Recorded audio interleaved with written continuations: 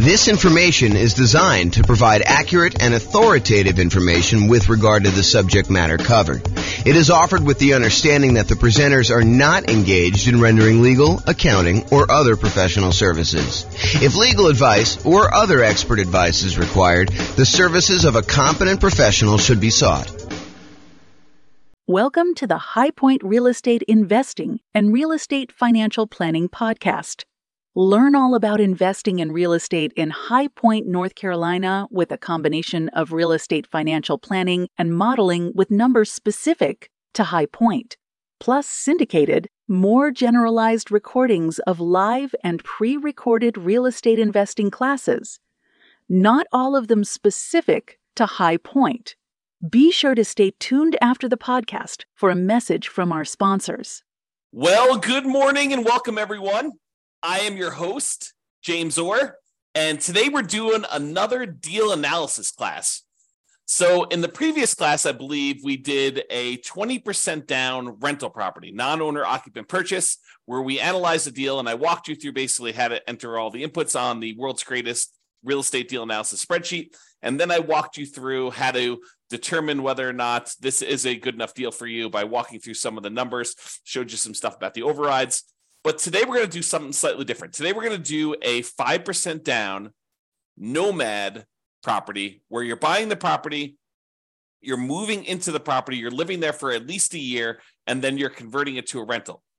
And so there's a couple of different things that happen when we're talking about analyzing a Nomad property that are different than when we analyze just a traditional 20% down sort of purchase. The first thing you might realize is, hey, look, we're not renting the property in the first year. So how do we deal with that in the spreadsheet? Well, the way that we deal with it is we pretend that the deal analysis we're doing is for the first year, and we make a decision based on that. And we look at it as if we could rent it in the first year, even though because we're moving into the property, because by getting the owner-occupant, the lower owner-occupant interest rate and the lower down payment owner-occupant loan, we cannot not move into the property. We cannot rent it out completely to tenants. Could we house hack and get roommates? Sure. And if you were buying like a duplex or a triplex or a fourplex, could you go and analyze this deal as if you were living in one of the units and then you were renting out the other ones? Sure.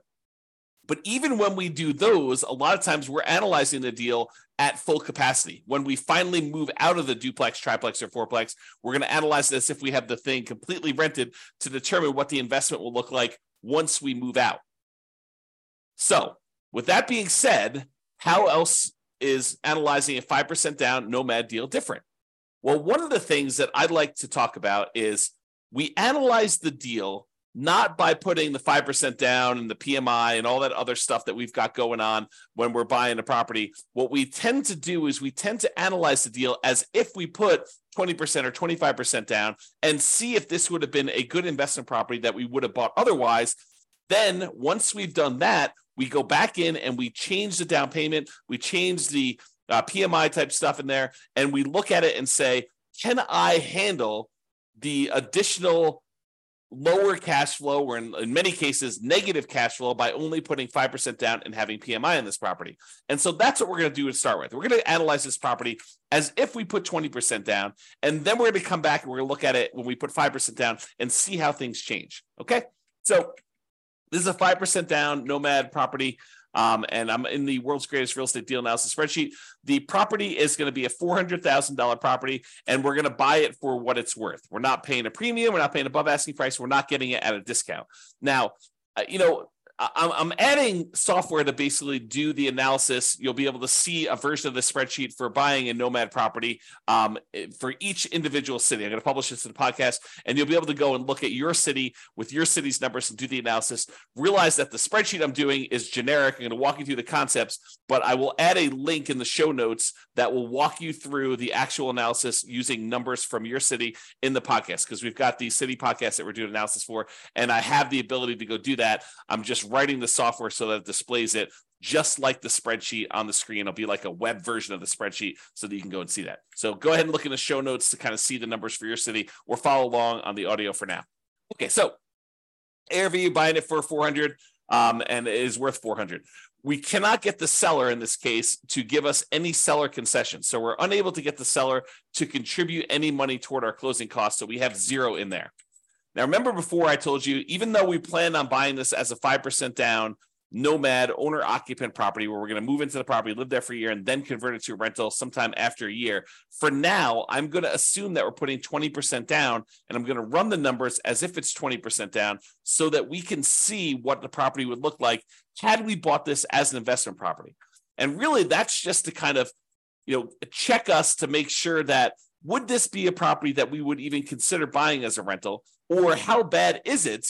And then when we switch over to 5% down, we could see just how much worse it is when we only put 5% down, okay? Because what tends to happen is the numbers tend to get a little bit worse when we put less down in terms of like cash flow and stuff like that, okay? So 20% down there. I'm also going to assume for a moment that we're only going to pay the 1% approximate in closing costs in order to close this. So since it's a $400,000 property, we're saying it's about $4,000 in closing costs. However, once I go and I switch this over to 5% down, or maybe even before I do that, I will show you what buying down the interest rate looks like so that you can see the impact of that. And I think that for a lot of folks, if they have the extra money, that is a viable solution to improve cash flow. Remember we talked about the 88 strategies we have to improve cash flow? One of those strategies was to actually buy down the interest rate. And so I'll show you how those numbers impact things and how it impacts the total cumulative negative cash flow we might have, the total amount we have invested, and then our returns. Okay, so for now, we're going to use 1% closing costs. We're not going to buy down the rate. When you buy a property, almost every property you buy is going to have something that needs to be fixed before it is ready to rent. In this particular case, I said that the property is in really good shape. A couple really small things came up on the inspection report, and we are estimating that those are going to cost about $3,000 total for us to go and do. So we're going to put $3,000 total in rent-ready costs in the field here. Now, the spreadsheet will automatically calculate how much cumulative negative cash flow you have when you buy this property. And this field isn't really correct until we get down and we update the rents and the other numbers like the interest rate and stuff like that. But it will tell you how much cumulative negative cash flow you have. So how much negative cash flow you have in the first year, plus how much negative cash flow you have in the second year, plus how much you have in the third year, until you have no negative cash flow. And that's because the reason why it eventually goes away is usually when we're modeling this stuff, rents are going to increase slowly over time, 1, 2, 3, 4% a year, whatever you're using for your kind of rent depreciation rate. And your taxes and insurance are going to usually go up a little bit, but your mortgage payment on your property is usually fixed, such that the more time that goes by, the bigger the difference between what your income is on the property, that rent that's going up a little bit each year, and the expenses you have on your property, because a large percentage of those are fixed. That mortgage, principal, interest, part of the payment becomes fixed. And so the cash flow tends to increase on your rental property over time, such that if you had negative cash flow, eventually that negative cash flow goes away. And so we add up the cumulative negative cash flow you'd have on this property until your cash flow becomes positive, and at which point you don't need to worry about it anymore. But what we do is we use that number as part of what you really should set aside when you invest in the property, and you determine how much you need to set aside in order to make that investment prudently. So not only do you need your down payment, not only do you need your closing costs, not only do you need reserves on your property, but in addition to that, in order to make your investment conservative and prudent to make it, then you should also set aside the cumulative negative cash flow that you have on the property. That way you have it. And when you have the negative cash flow with each month or each year, you could just pull from that account knowing that you decided to have negative cash flow instead of putting more down. Because you could have put more down and got rid of this, right? If we had put 25% down, well, we still have $3,000 negative cash flow instead of the $10,000. If we put 30% down, you'd have $222. If you put 31% down, you wouldn't have had any negative cash flow at all. So what we're saying is, look, if we had put 20% down, I think we had $10,000 negative cash flow, or we could put down a lot more. So the difference would be we could put down $80,000 as a 20% down payment, or we could put down $124,000, $44,000 more, and not have the negative cash flow. So the question for you then becomes, and this is sort of like a question to think about for yourself, do you want to put $10,236 aside as the cumulative negative cash flow that you know you're going to need to pay on this property? until the cash flow is likely to go positive. It's possible your rents don't go up as fast. It's possible your expenses go up a little bit faster with inflation or something like that. But this is a good estimate of how much negative cash flow you're likely to have in this property. Could you put the $10,236 aside, or would you rather put $44,000 more down? $10,000, $44,000. Which would you rather do? And that's the question, right? Because the negative cash flow is really a deferred down payment. If you had put more down, you wouldn't have it. But in this case, we're choosing to put less down, and we're choosing to accept this negative cash flow. And you'll see that comes up again when we put the 5% down, because when you put less down than 20%, it becomes even more negative. Okay. For now, though, I'm going to just kind of keep this here because it's actually technically not this negative. You'll see here in a second. Then this shows you like the total amount you have invested, the closing costs plus the down payment plus this cumulative negative cash flow plus the rent ready costs in order to purchase this property. It shows you that you'll need to have about $97,000 or so to do that. Calculates that you're doing a $320,000 loan, buying a $400,000 property, and we're using the 20% down for now. Interest rates right now for about 20% down are somewhere in the 7% range. You can go call your lender and get that rate. We have a whole class on how to do that. And then the term, we're doing a 30-year loan, 360 months. For now, because we're putting 20% down, we don't have any PMI. So I'm going to put 0 for PMI. When we put 5% down, I will change this and I'll put in a number for private mortgage insurance. Remember, private mortgage insurance is insurance that you pay to protect the lender in case you default because you put less than 20% down. If you had put 20% down, they wouldn't ask you for it, okay? But because we're putting less than 20% down, you've got that. And then PMI would drop off when the loan to value became 80%. Now, monthly rents. So the monthly rent of this property is $2,850. So we put that in there. Now you can see that because it's $2,850, the cash flow on the property is slightly positive, and we no longer have any cumulative negative cash flow. So, I'll go through these other expenses, but the question I'm going to ask you is, look, this is a property that if you had put 20% down, it has the tiniest bit of cash flow. And in some markets, that's what we're looking at. That's the reality of our current marketplace, where in some properties, in some markets where you put 20% down to buy an investment property and you're lucky to be break even at this point, right? That's what happens when prices go up a lot, interest rates go up a lot, and rents go up, but not quite as much as the property prices and the rents and the rents have gone up. So in some markets, that's what you're seeing. Other markets, you're like, James, this is crazy. Putting 20% down, not making any cash flow. You're talking, you're crazy talk there. I'm always making cash flow, even in my market, even in our current conditions. Yeah, some markets you totally can do that. In other markets, you're going to be way negative, even with this, right? Even putting 20% down. Okay, so each market's a little bit different. Go check the show notes. I'll link directly to your deal analysis. You'll be able to go look at that. All right, if we had any other income, we'd put that here.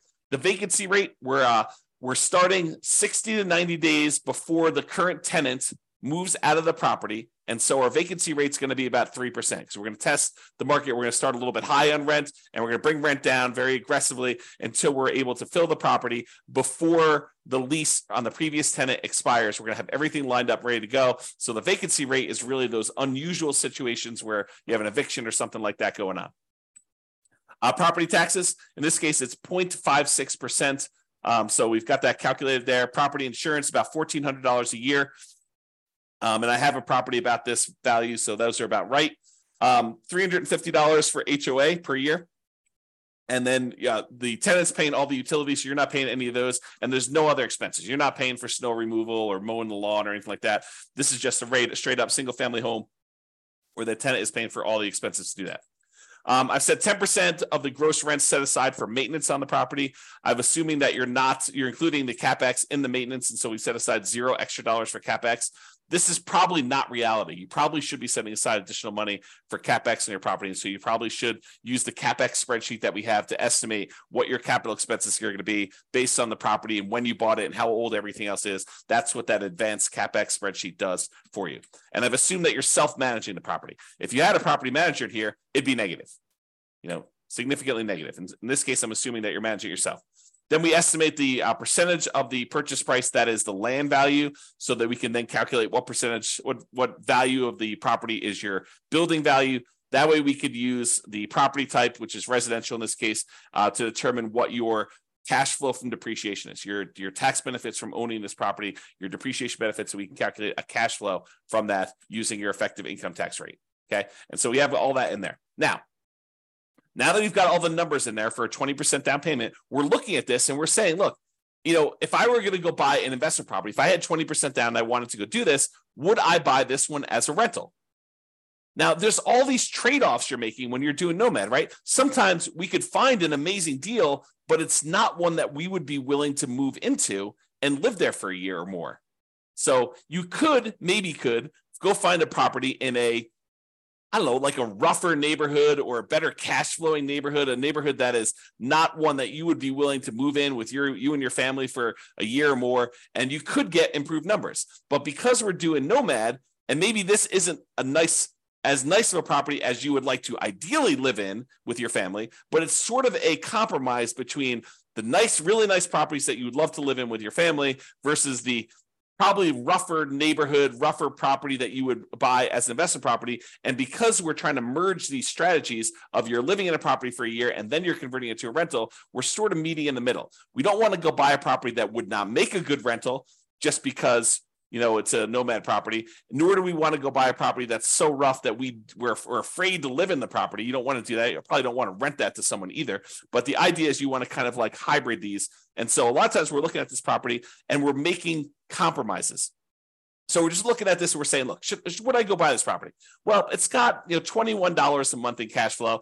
It's about break even. We got about $206 a month in cash flow from depreciation. Those are the tax benefits of owning the property that look like cash flow. We get those in the form of either end of year tax return rebate, or we can adjust our exemptions on our actual paycheck, pay less in taxes with each paycheck that we make, and actually receive money back so that we could use that to cover some negative cash flow with money that we don't have to pay in on taxes from the paycheck from our regular job. Okay, so you can go and look at that. The total amount of true cash flow, which is really just the sum of this monthly cash flow and the cash flow from depreciation, is $227 a month. Okay, then we walk through, we can see all the returns for whether you're doing the return in dollars from each of the four areas, from appreciation, from cash flow, from debt pay down, from cash flow from depreciation, the tax benefits, in other words, and it sums all these up and tells you you're making about $18,000 a year. The total return on investment is about 20.66% if we ignore reserves. So this is like, remember I talked to you in the last class, this is the number that most people, and I'm using this in quotes, they lie about. They tell people that this is their return, but in reality, it's not their return. We really do need to take into account that we had to set aside reserves in order to make this investment. So the reserves need to count in both the amount of money we're making, because you make a little bit of money on your reserves if you set it aside and you're investing it, and also the reserves need to go in the denominator when we calculate your return on investment. So the RID plus R6 is the return in dollars quadrant plus 6 months of reserves, R6. Okay, so that tells you how much you'd be making in total dollars if you had 6 months of if you set aside 6 months of reserves. This one tells you return in dollars quadrant plus R12, which is 12 months of reserves you set aside.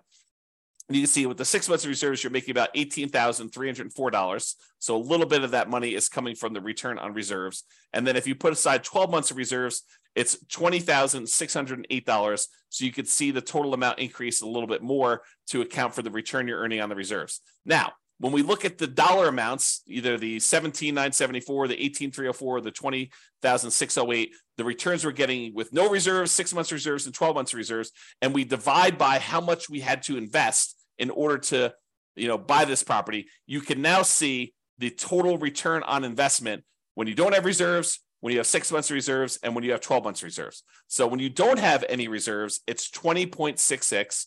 When you have 6 months of reserves, it's 17.69. And if you have 12 months of reserves, it's 17.18. And you can get a feel for the overall returns you're seeing when you're doing this. So you're looking at this property and you're saying to yourself, okay, would I buy this if I had 20% down?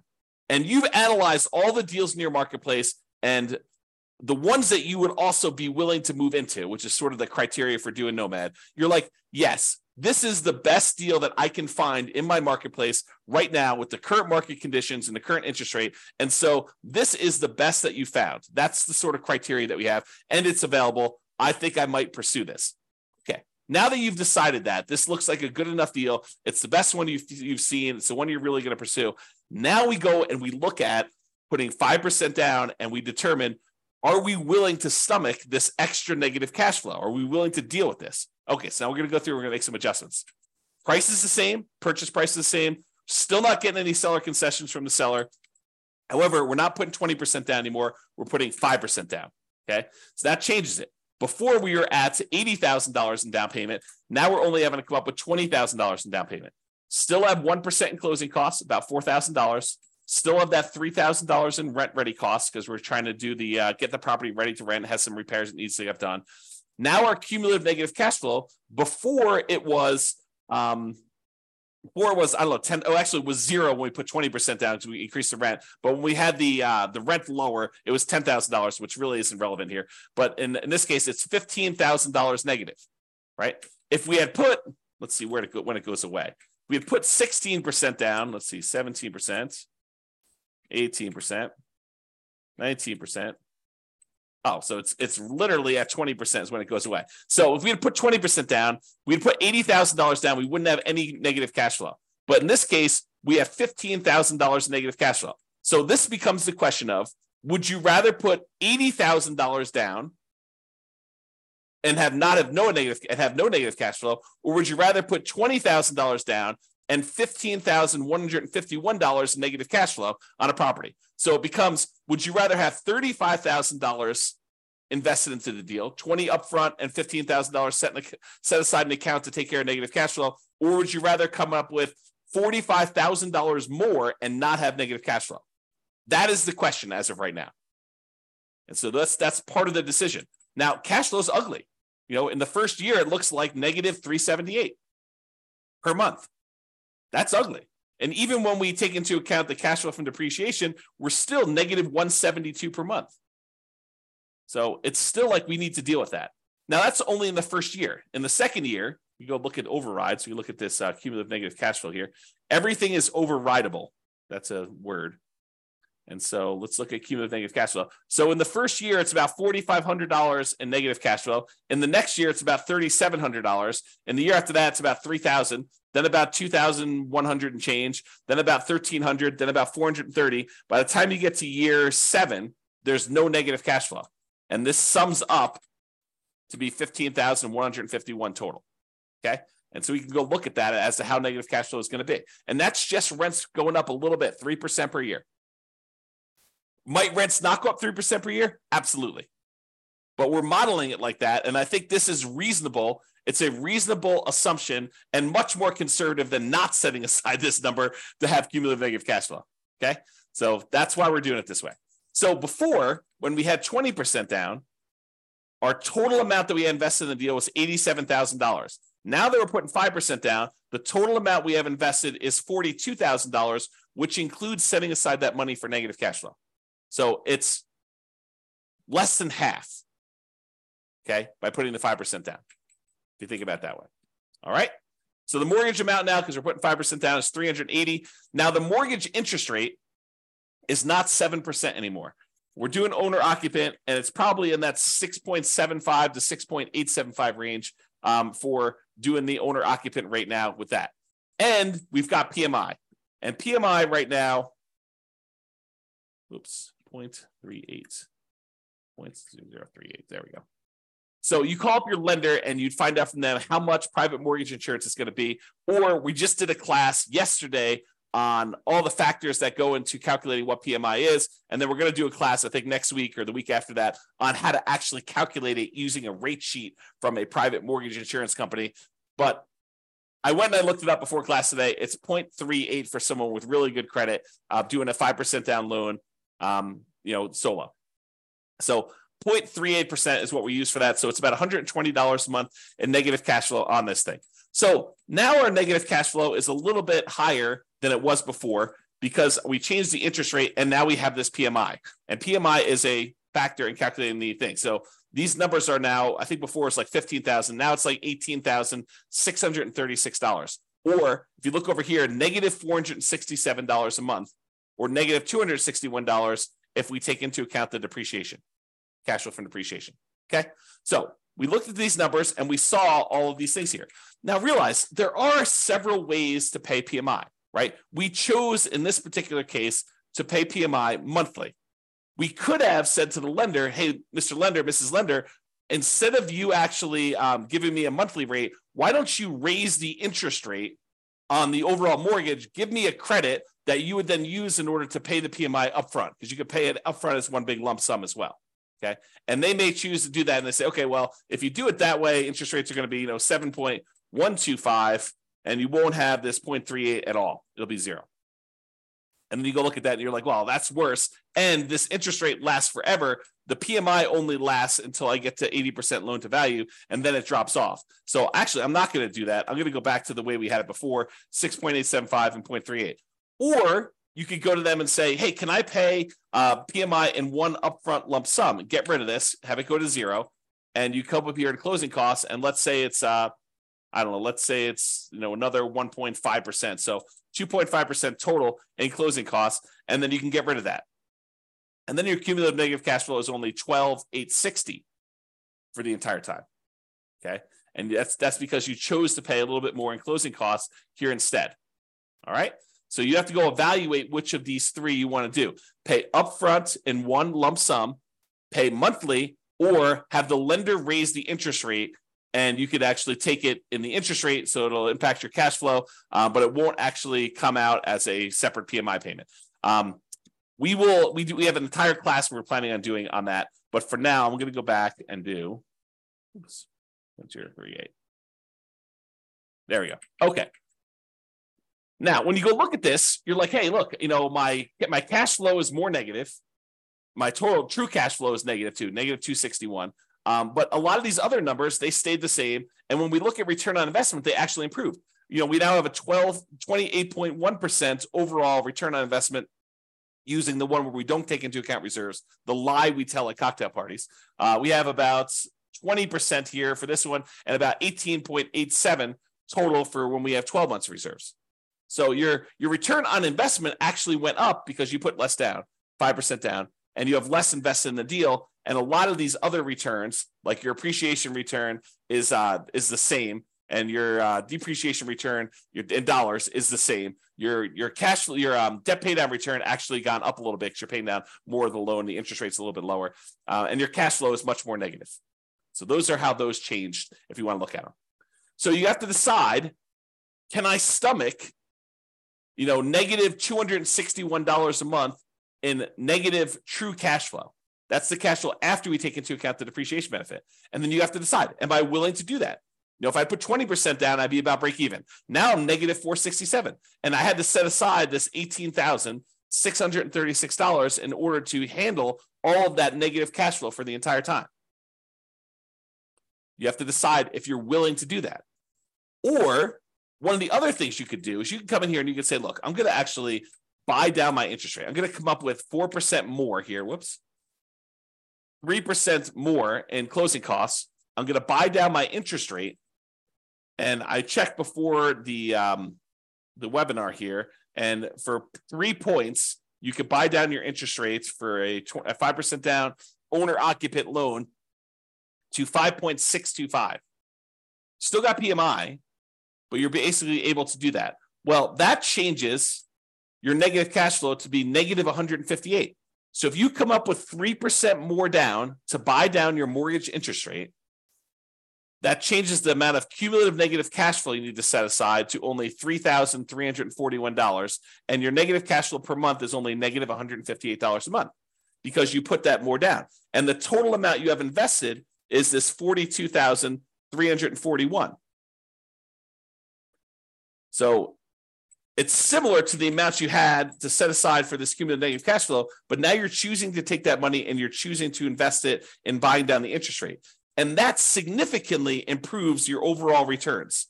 The dollar amounts of returns get a little bit better, but look at the number for your return on investment. It went from that, I think we were at, I should just go do this. It's 1%, 6.875, I think is where we were at for that. Yeah, so it's like 28%. And now when we go and we do this, it's 41.52% return on investment.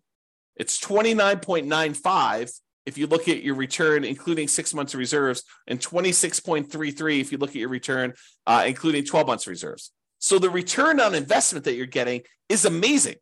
If you're willing to put 5% down, move into the property, put up 1% for closing costs, and buy down the rate 3%, and you have $3,000 in rent-ready costs, the total amount you'd have to invest in order to do this deal is about $42,341, and that includes setting aside some money for that cumulative negative cash flow, plus you'll need reserves in addition to this. But you have $400,000 property, so you're putting down, about a little less than 11% of the total amount, including rent-ready costs and your negative cash flow and your closing costs and everything else. Is that bad? It's up to you to decide that. You need to determine whether that's worthwhile for you or not. Okay?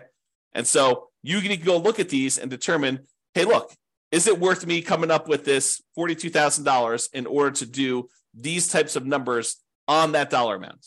I'm getting a 41% return on that money in the first year. Okay? And then you can go evaluate how it looks over time and all your other stuff like your equity and your cost to access your equity and return on true net equity. And you can look at your cap rate on this property or your cash on cash return. Basically the first 3 years you have negative cash on cash return. Then in year 4, it bumps up and you're now at 4.58%. And you can kind of look at all those different things and evaluate whether or not it makes sense for you to do it. And in fact, what's interesting about this one, because you have negative $158 a month in cash flow, but you have $206 a month in this cash flow from depreciation, technically, when you combine the cash flow you're getting from the tax benefits and the cash flow you're getting, the negative cash flow you're getting by buying the property, those two combined are positive. So it's not even really negative if you really think about it in terms of negative cash flow plus the tax benefits you're getting by owning that property. It's actually slightly positive. It's $48 a month positive, which is interesting.